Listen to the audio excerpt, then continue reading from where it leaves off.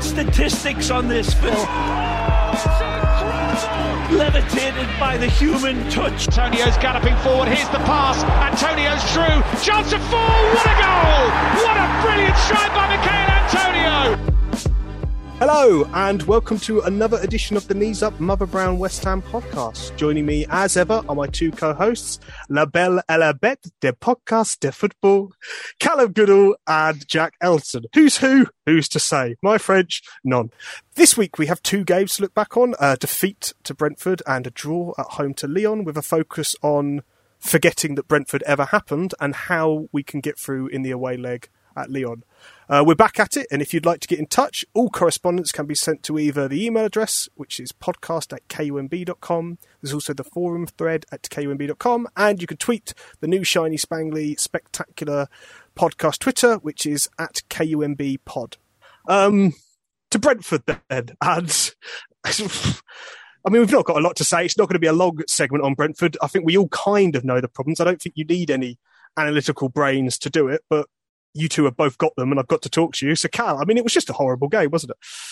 Yeah, I mean, the obvious thing everyone's been saying, we just looked absolutely knackered, and they're absolutely spot on. And I suppose it is understandable given a lot of the players that featured also featured against Lyon a few days before. So, yeah, I think it's kind of expectant. I wasn't really confident going into it, simply because we don't have the squad to rotate. We don't have two starting 11s, so it was always going to be a tired performance. And I can't think that there's many worse teams to go up against in the Premier League on tired legs than Brentford, given that they're such a physical team. Like, you can't go in there feeling a little bit off the boil, because they're going to completely capitalise on that, get stuck into you, and they absolutely did that, and it worked, unfortunately for us.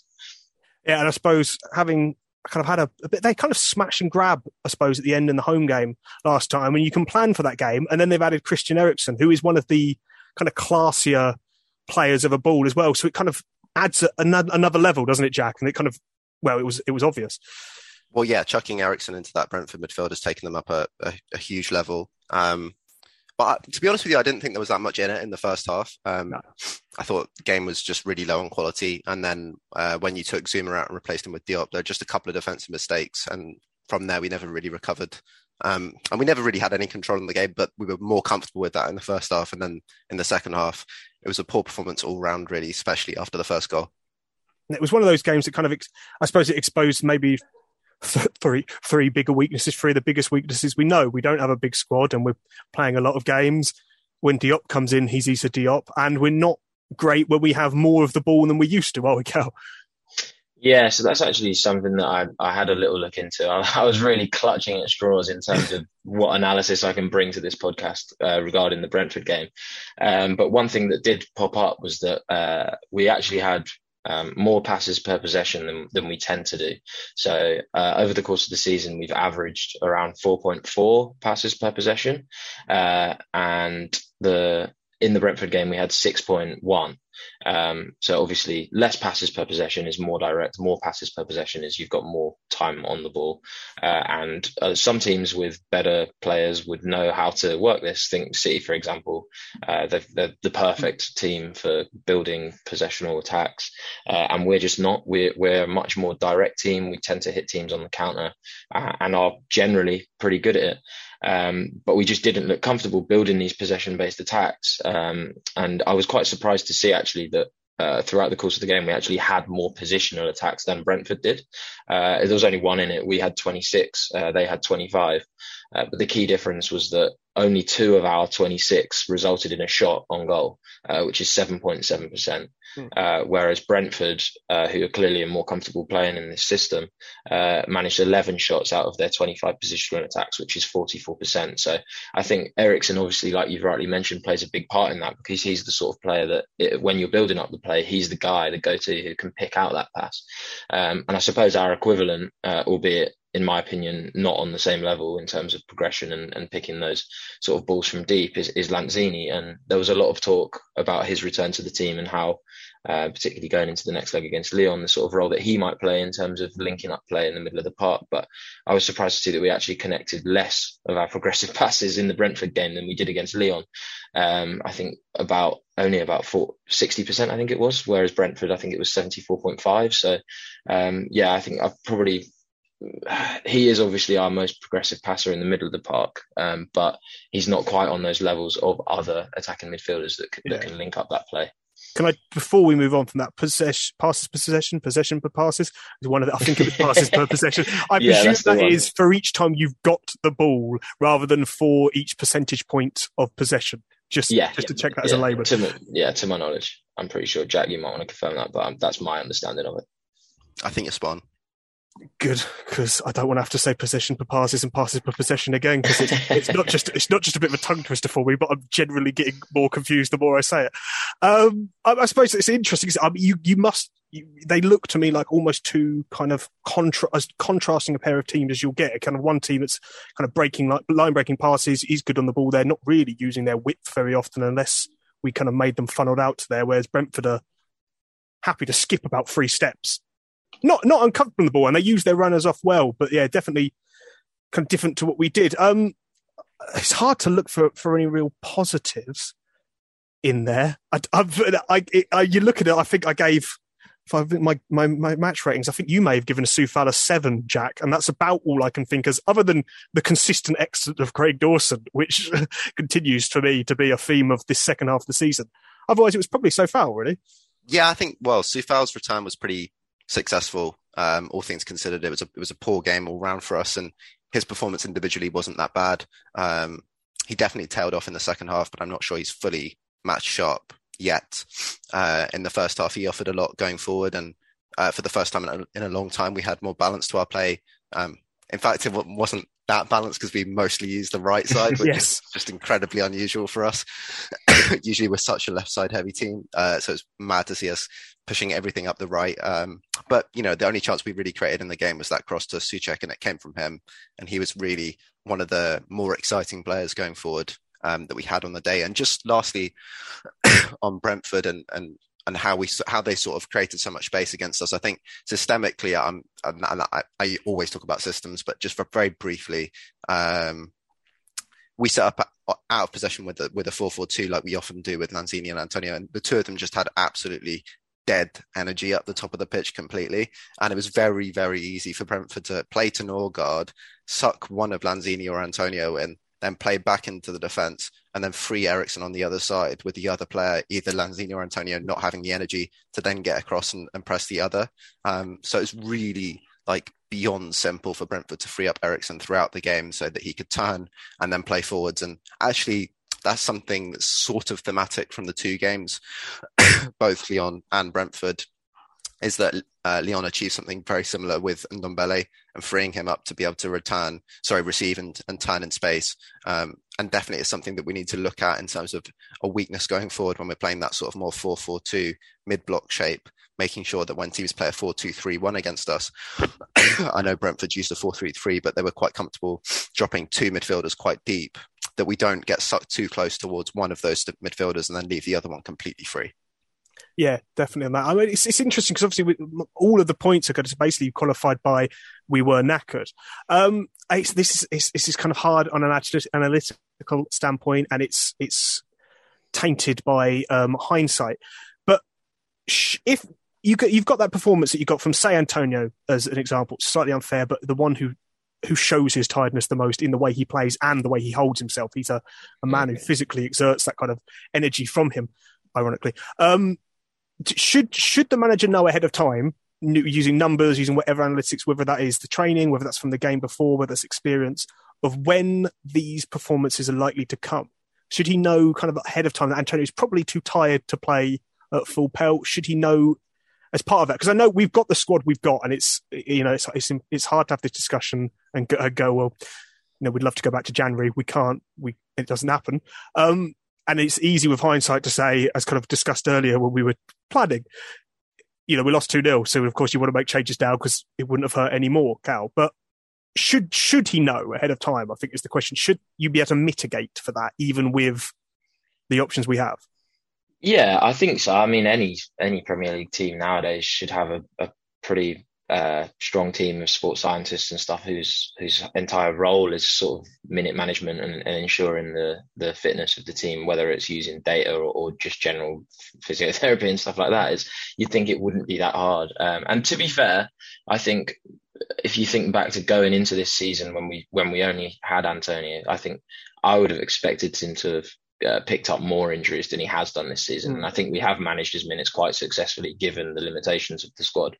But I think going into that game, I mean, I know that you want to win every match, obviously, and we don't have that many options. And the one option we do have is Yarmolenko, who you could play up top, or Vlasic, I suppose. But as much as Yarmolenko scored some important goals recently, I think Antonio is still number one for Moyes, and the level of trust, the drop off in trust from Antonio to the likes of Yarmolenko and Vlasic is so big that I don't think he would ever risk not playing Antonio if he is fit.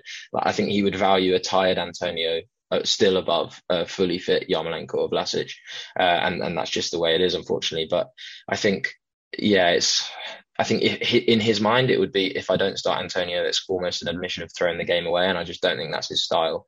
And like you say, hindsight is a great thing because you can look back and go, well, we threw the game away anyway because everyone was knackered and we didn't turn up. But I don't think he thought that we would be as bad as we were, frankly. Is it a fair thing to criticise the manager for, do you think, Jack? Or is that a little bit harsh considering where we are and what we've got?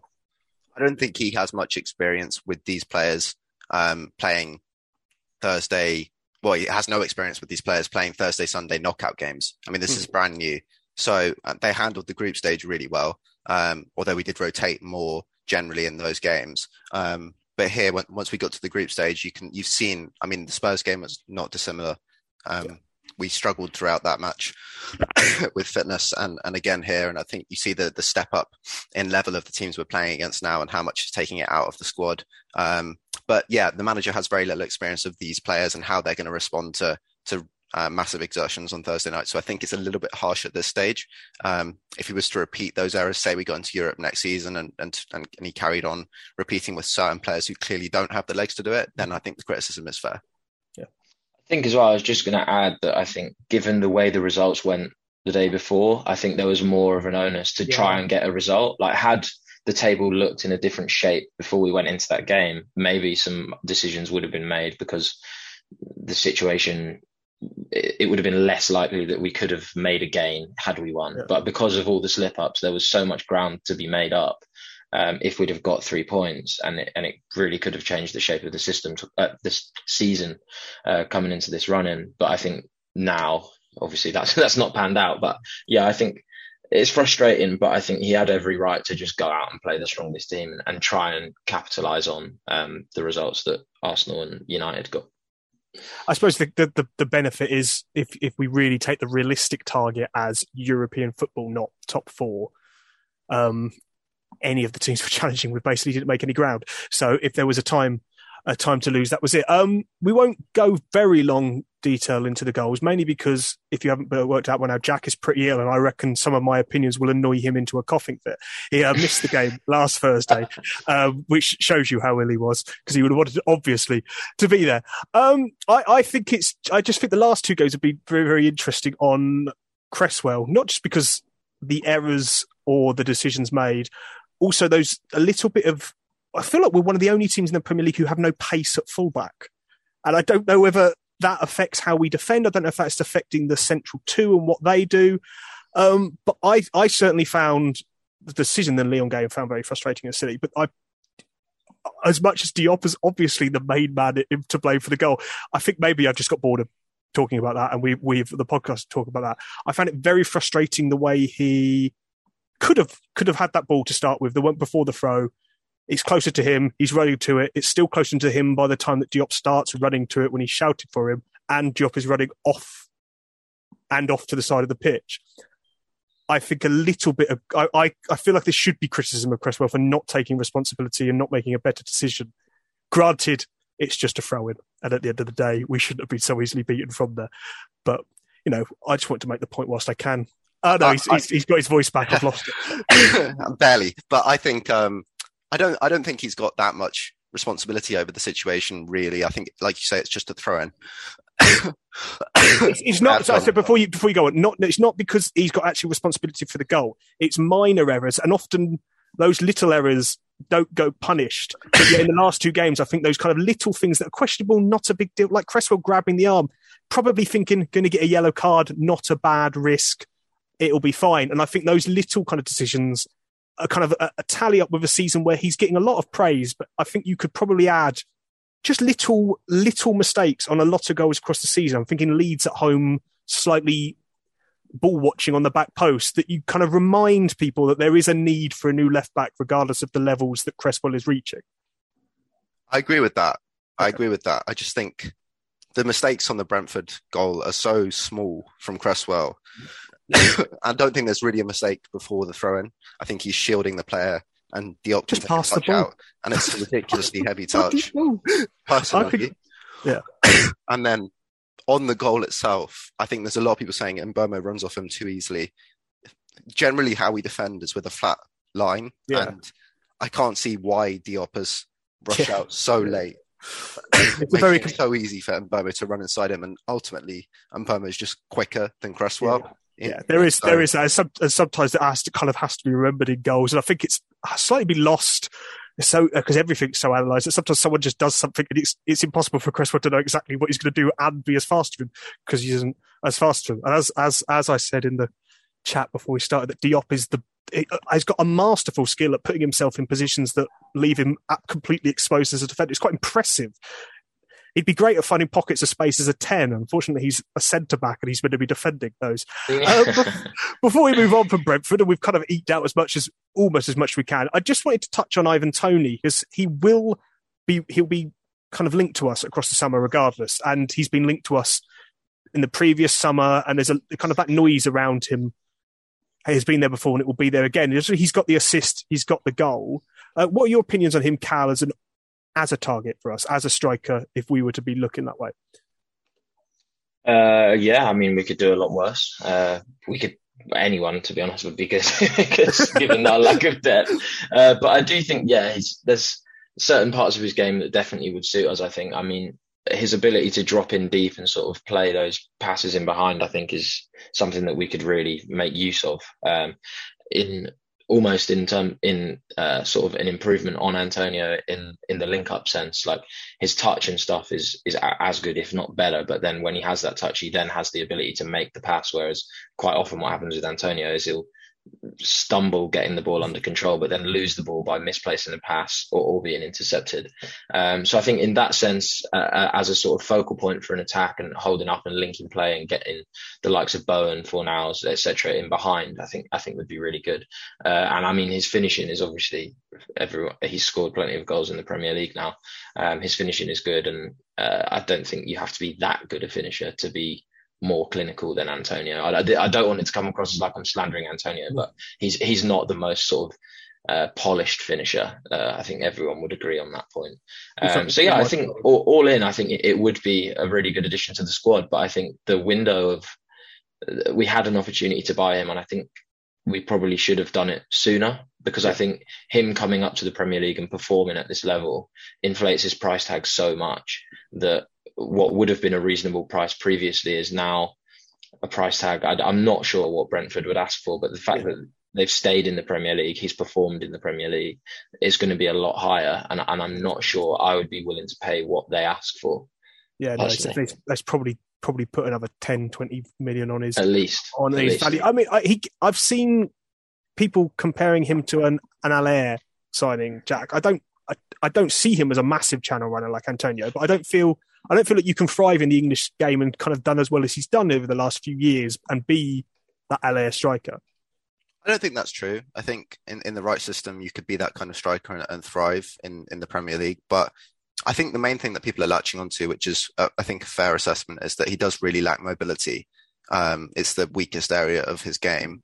I think recently you've seen him more kind of styled in that sort of Harry Kane mold of dropping in and playing people through. And that works really well with Mbeumo, and the two of them have a lovely partnership at Brentford. I can't necessarily really see him playing in a sort of 4-2-3-1 quick transitions Moyes style system, because I don't really see. I mean, maybe if you added Lingard in and you had the sort of like two of them swapping positions a lot, then maybe that could work. But you almost feel like we kind of cramped that space on the pitch quite a lot. Where does a Souček kind of work with someone like Tony up front?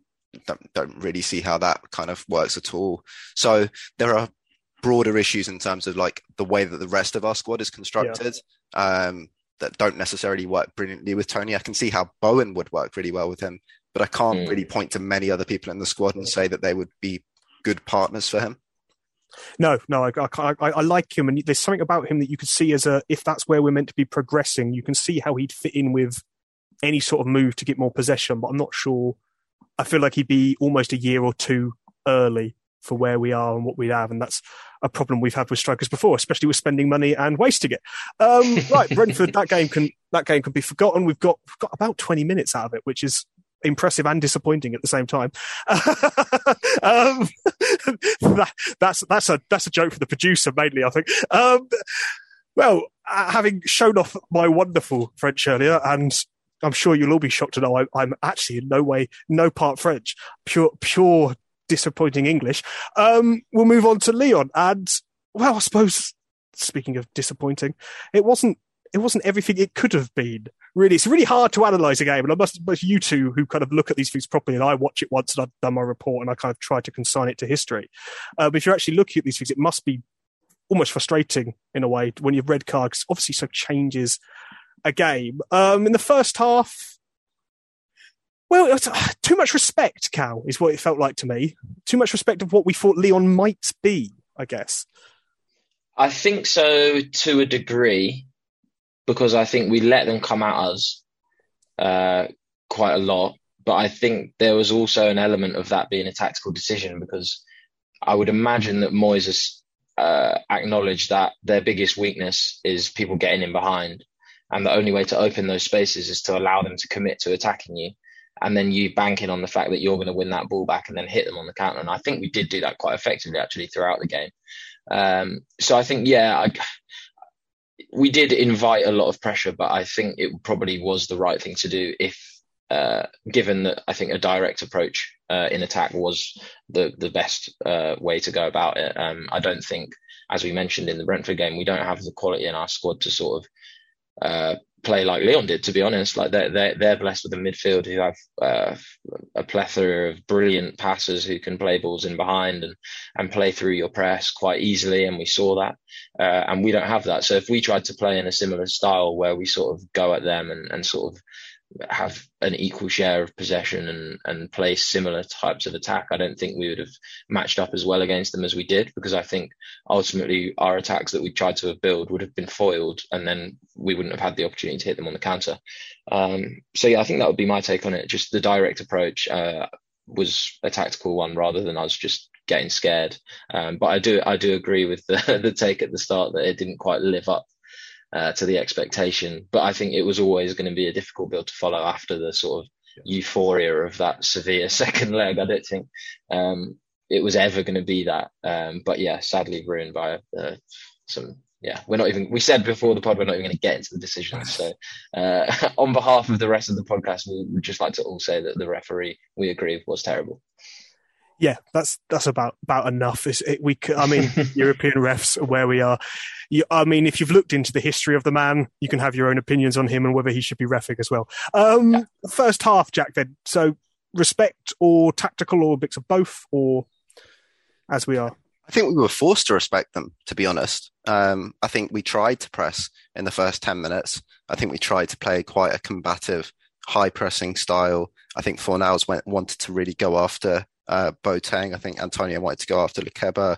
I think Souček wanted to get really tight to Ndombele, and Rice was pushing up to assist on Mendes.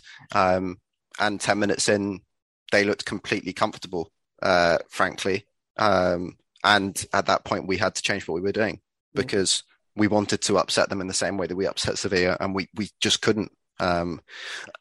Part partly, I think that's about the quality they've got. I think it's also just the depth of the amount of passes they have in midfield that they can just rotate everyone really, really effectively. So it's not like they're reliant on one or two players that we can then mark out the game. It's like, okay, if we've got really high pressure on Ndombele, then Aouar can kind of come and slot into there, or Paqueta can come and drop into that space, or Favor can come and drop into that space, or Mendes can come and get on the ball. So you've got 5 players who can all rotate in that central area, pick up the ball and play through the press. So it's very, very difficult for you to keep enough pressure on all 5 to stop them from being able to play through you.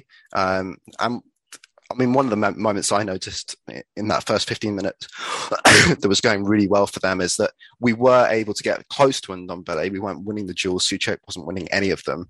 But even once they decided to stop using Ndombele in possession, he would just drag Souček out the way for Aouar to come and get on the ball and then turn out. So it's very difficult to have the same sort of pressing effect on them. And then we were forced to drop, and we wanted to play direct anyway. So happy to drop deeper and then play very direct, high, speedy transitions like normal, but kind of cutting out the midfield when we turn the ball over deeper. Yeah, and then it ended up with kind of that direct approach. It gave Benrahma a bit of space and kind of to thrive if he could have. He had the space to do it, whether he did or not was of his making. And it kind of ended up showing us why Craig Dawson's the best passer in world football in the end, Cal. Yeah, man. So the numbers on that, I mean, 9 out of 10 long passes completed. So that's 90% long ball accuracy, which is frankly insane, but also helped by the fact that they obviously play these very, very advanced, an advanced back line, to be honest, but particularly advanced fullbacks, which then offers the space to the likes of Benrahma and Bowen, who, to be fair to Benrahma, his touch on the passes that he did receive was brilliant. But it's just when he then has to attack the space that's in front of him, he seems to struggle. He can run with the ball, but I think when he gets in that final third, he's just a bit lacking. I mean, the one that in my mind, he actually did quite well on to hold off Malagusto and then get the shot away. And unfortunately, there was no one there to sort of get the rebound that was spilled out. I think it fell to Boateng and they just cleared it. But on other occasions, he kind of just ran into that space and then ended up getting tackled or getting there and then sort of stopping rather than going all the way to the byline and just passing it backwards. And I think that's something that carried over into the Brentford game as well, where there was a few occasions where he should have just run faster and he slowed down and then the whole move just died. But yeah, the long ball approach really worked for me. It was something that we'd picked out before the game as sort of being a weakness of theirs that we needed to exploit. And I think we were unfortunate in that we obviously got reduced to 10 men and that obviously impacts our ability to sort of get numbers up there. But I still think we did it really well. And it's something that I definitely want to see going into the next game. But numbers wise, I think 18% of our passes were long balls, which is an incredibly high proportion. I think the second highest this season and the highest for this season is no coincidence that it came against Liverpool, which was 20.4%. And they obviously are another team that play an incredibly high line and incredibly advanced fullbacks. So the similarities between the two are interesting, but not unexpected. It's interesting because a lot of people will put the absence of Lanzini as a part of that and will have been talking up the kind of presence of Lanzini when he comes into the team, Jack. But you would say the one thing he isn't particularly, you wouldn't put him in a long ball team, would you? You wouldn't go, direct, I need Manu Lanzini. No, exactly. You'd just be kicking the ball over the top of him and you wouldn't have the dynamism to get up and down. Physically, you wouldn't be able to keep up getting into the final third when we got there and then recovering into the midfield when we have to get back. So it's a bit of a weird one. I think his quality would help a lot in a lot of ways, but Fornals being in there was a real help especially in the first half of the Lyon game, because a lot of where we were successful was with Antonio and Fornals both dropping in, dragging one of the centre backs with them, and then Bowen and Benrahma attacking that space in behind and trying to get in behind the fullbacks, which, to be honest, against Lyon is like ridiculously easy because of how high they get the fullbacks. So that's where we had most of our success, and I could see us doing something very, very similar in the second leg. So would you go the same again? Would you go Benrahma wide because of the pace? It's very difficult to say, but at the moment, I'm going to look back at the game a little bit again, particularly in the sort of last 15 minutes of the first half. But at the moment, I'd say probably just yes. Okay, that's interesting because I suspect he won't, but on a sense of guessing what David Moyes might do, you feel like he will probably go to almost the tried and trusted. If we've talked about trust before, Cal, those kind of players, you suspect he'll come in. What would you like to see us do differently? I suppose, is it almost impossible to say because like 45 minutes, when by the time we started to get it right and we had the kind of rug pulled from beneath us. Yeah, it's hard because we're sort of making comparisons between a game where for the majority we had 10 men, so that would have completely changed. That halftime team talk would have been completely different to what Moyes would have anticipated before he even walked into the dressing room because it happened so close to the halftime. So he would have had to screw everything up and go for a completely different approach. So certain things he might have wanted to test, having watched Lyon play for 45 minutes and then go in and be like, okay, let's do this and this, he couldn't do. So in a sense, he's not been able to trial these things. So I think I wouldn't do too much differently because I think, like Jack said, the first half, I think we actually did pretty well.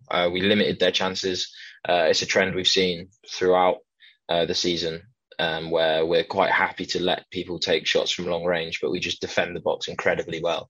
Their average shot distance was 21 yards, which is 3 yards outside of the 18-yard box. So, and they had 22 shots. So to have that many shots and the average still be that high, you'd expect it to come down with the more shots they had because you'd expect a certain percentage of it to be close to the goal. So to limit them that well, I'd be quite happy to just do that again because frankly, those are sort of low probability chances. And if they do go in, usually you kind of just have to hold your hands up and go, well, fair enough. That was just a great goal from 25 yards out and we couldn't do much about it. So yeah, in terms of defensively, I'd let us play a similarly sort of mid to low block. We starved them of any space in behind quite effectively, I thought. Something again that we flagged up before the game with the likes of Paqueta, Aouar, having the ability to sort of thread a ball in behind. And they attempted that 6 times and only one of them got through. So that sort of clearly we were well drilled. Attacking wise, I think the stuff with Lanzini, I think everyone was looking forward to him coming back, but I agree with Jack that I'm not sure. I think this direct approach is the best way to play, and I'm not sure how he fits in. But equally, I think you sort of almost have to start him, given the sort of well, maybe you don't actually. Maybe you play Benrahma back out wide and Fornals in the middle.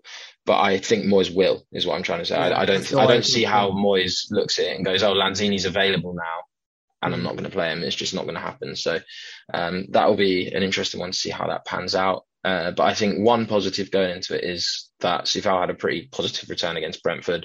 And if we're talking about sort of getting in behind and having an outlet in the final third that can actually produce, I think Fredericks obviously has more pace, but when he gets there, it's a common theme that he gets to the final third and doesn't actually do much. Chris, I know that's something that's infuriated you for the last few seasons.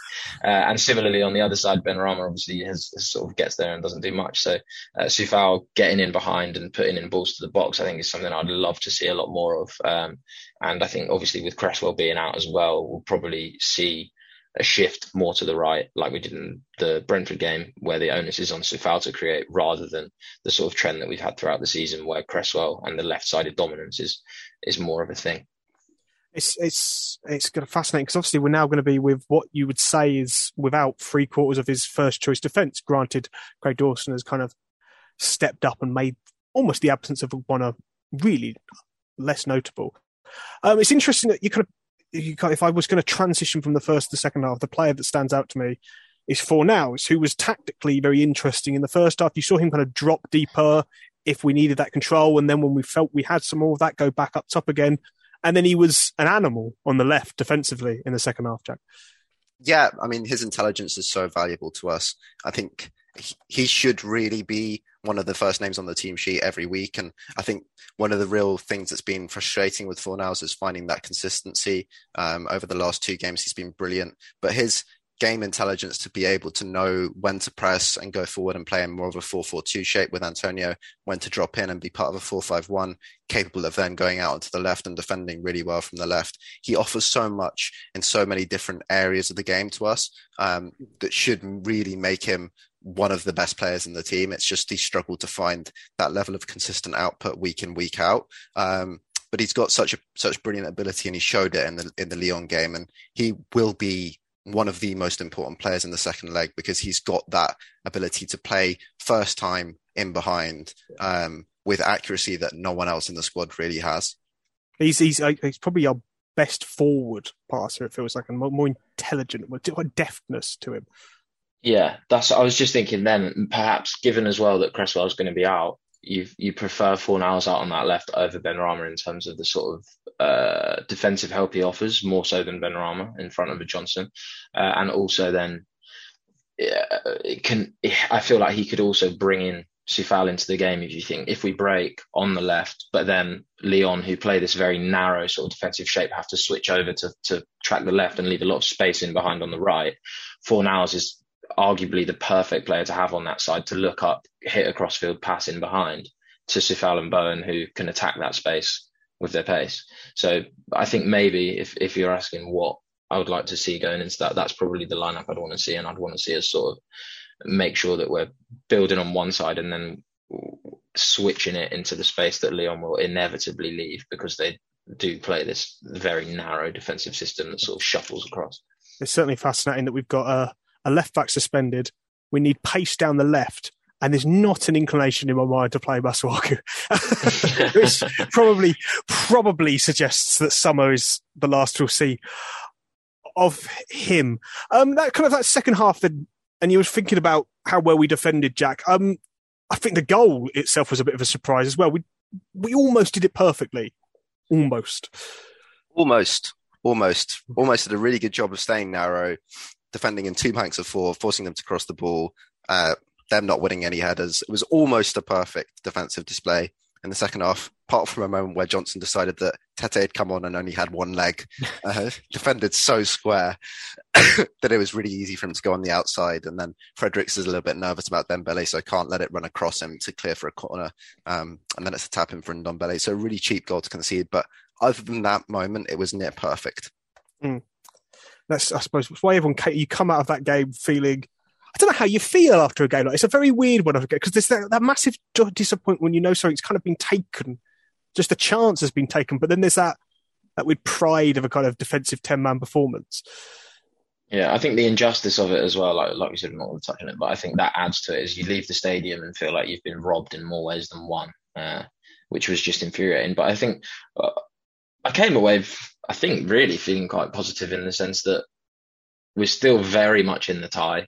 I thought we defended admirably, given 10 men, and we didn't bowl over and capitulate, which would have been quite easy to do, given particularly the attacking prowess that Lyon have and could bring off the bench when they brought on. Yeah. I mean, how wouldn't we love to be able to bring Toko Ekambi and Tete off the bench? I mean, that's players that we have not. I mean, they'd probably start, to be honest. But so yeah, to sort of stick with it.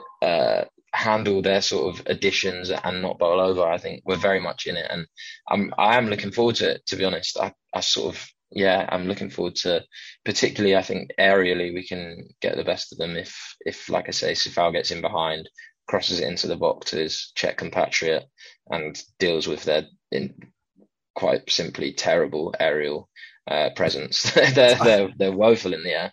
I suppose the one thing Lanzini does do is allow Souček to go forward, probably more than playing Fornals in there and Benrahma on the wing, which is a weapon as well. Are you looking forward to it, Jack? Well, I was just going to say about you saying with Souček going forward, that pushes us a little bit closer to, because I think it's kind of a shame in a way that we don't have that other striker, because given how well we defended in a 4-4-1 shape in the second half, you could almost quite happily go, well, just stick another striker up, play 4-4-2. So it's in that way, it's kind of a shame that there isn't someone available to play that system. But with Lanzini in there on the ball, definitely you can push Souček up into that sort of 4-4-2 shape with Lanzini alongside Rice to keep things tight. So I'm quite positive. I watched the last 15 minutes of the game thinking Lyon literally have created less than nothing against 10 men for ages. And even if we concede here and go 2-1 down, I'm still quite confident that we can pull that back in the second leg, because 11v11 with a referee that's not going to be so erratic, I'd give us a really, really good shot. So, and especially as well, I mean, obviously it's counterbalanced by the fact that we're missing Cresswell and we're also going to be missing Zuma, which is a massive loss for us. But I'm not sure who's going to be fit in midfield for them. Aouar picked up an injury against Strasbourg at the weekend. I think Ndombele went off injured as well. Kekaret's out. Mendes picked up a knock as well. So I'm not really sure who they're going to have playing in midfield. And if one of the things we looked at, there was a real issue for us in the first leg, was dealing with all those lovely creative players in the midfield area. If they're down to 2 or 3, then that really helps us out a lot. So it'll be interesting to see who they play. It'll be interesting to see how the injuries will affect the game. But I give us a really good shot because we played so well with 10 men that if you add that additional threat up front and allow us to keep the ball a little bit better in that area, then I think we'd cause them a lot of problems. It's just now we've got the question here, Cal, of are West Ham a better team defending with 10 men or defending with the opposite? And that is sadly what just came to my mind. Because I thought, well, if he's not there, he can't make an error. Yeah. I mean, it's sketchy, especially after that Brentford performance. But I don't know. Yeah, I mean, he excelled playing in France. That's why we bought him. So maybe going over there and sort of, and also he's defensively, yes, he's a liability, but he is quite a good passer out from the back. So if we're going to have both him and Dawson pinging diagonal balls out to the flanks, then maybe he's actually an all right guy to have in there. And also, I think you said before the pod, I can't remember if you said it on here, but I'm much more confident with Johnson next to Diop than I am with Cresswell next to Diop. And also Johnson's had better performances at left back than he has had a right back this season too. So yeah, I think lots to be positive about. It's, I suppose, the one thing that for some reason Johnson does do when he plays left back is he goes down the flank, which is the very confusing part of his game. I don't know how to feel. I mean, I'm never an optimist. I'm always a pessimist. So it's really hard for me to kind of give the same sort of outward, forward-thinking opinions. But that's true of everything I ever do, I suppose. And with that kind of morbid positivity to take us forward into Thursday, I think we should wrap up the podcast because I think we do better when I'm miserable, as far as I'm concerned, and that has nearly 33 years of my life has led me through. So why change now? I can't. Au revoir is the French, isn't it? Au revoir is the French, and that's the best I've got. We shall see you next week, hopefully, to dissect a positive game and a possible tie with Frankfurt in the semi-finals of the Europa League. But if not, I'll tell you what, they looked good, man. I watched the game back and they looked all right, So I don't know. I mean, I'd much rather face them than Barca, but I don't want people, if they do beat Barca, I don't want people to think if we get through, it's going to be a straight ticket to the final because they're a good team. It's in that weird spot where I really don't want to play against Frankfurt because of the things that happened whilst we were in Sevilla. But if you want dedication from the podcast, Cal watched back the Frankfurt-Barcelona game, and that's something I would never have done in my own spare time after the result was in. So says a lot about us. Until that time, we shall see you again next week. Good night. Right, so we're here in the offices of a Late Late Show with the host of a Late Late Show, James Corden. Hi. Big West Ham fan. Yes. I'm big Knees Up Mother Brown man. Yeah. Yeah, I'm regularly on the general discussion page. There's always someone who's got some information, so I love it, yeah. It's great. Yes, it's excitement surrounded by imminent disappointment. That's what it mostly is. Get on the forum at kumb.com. Come on, you irons.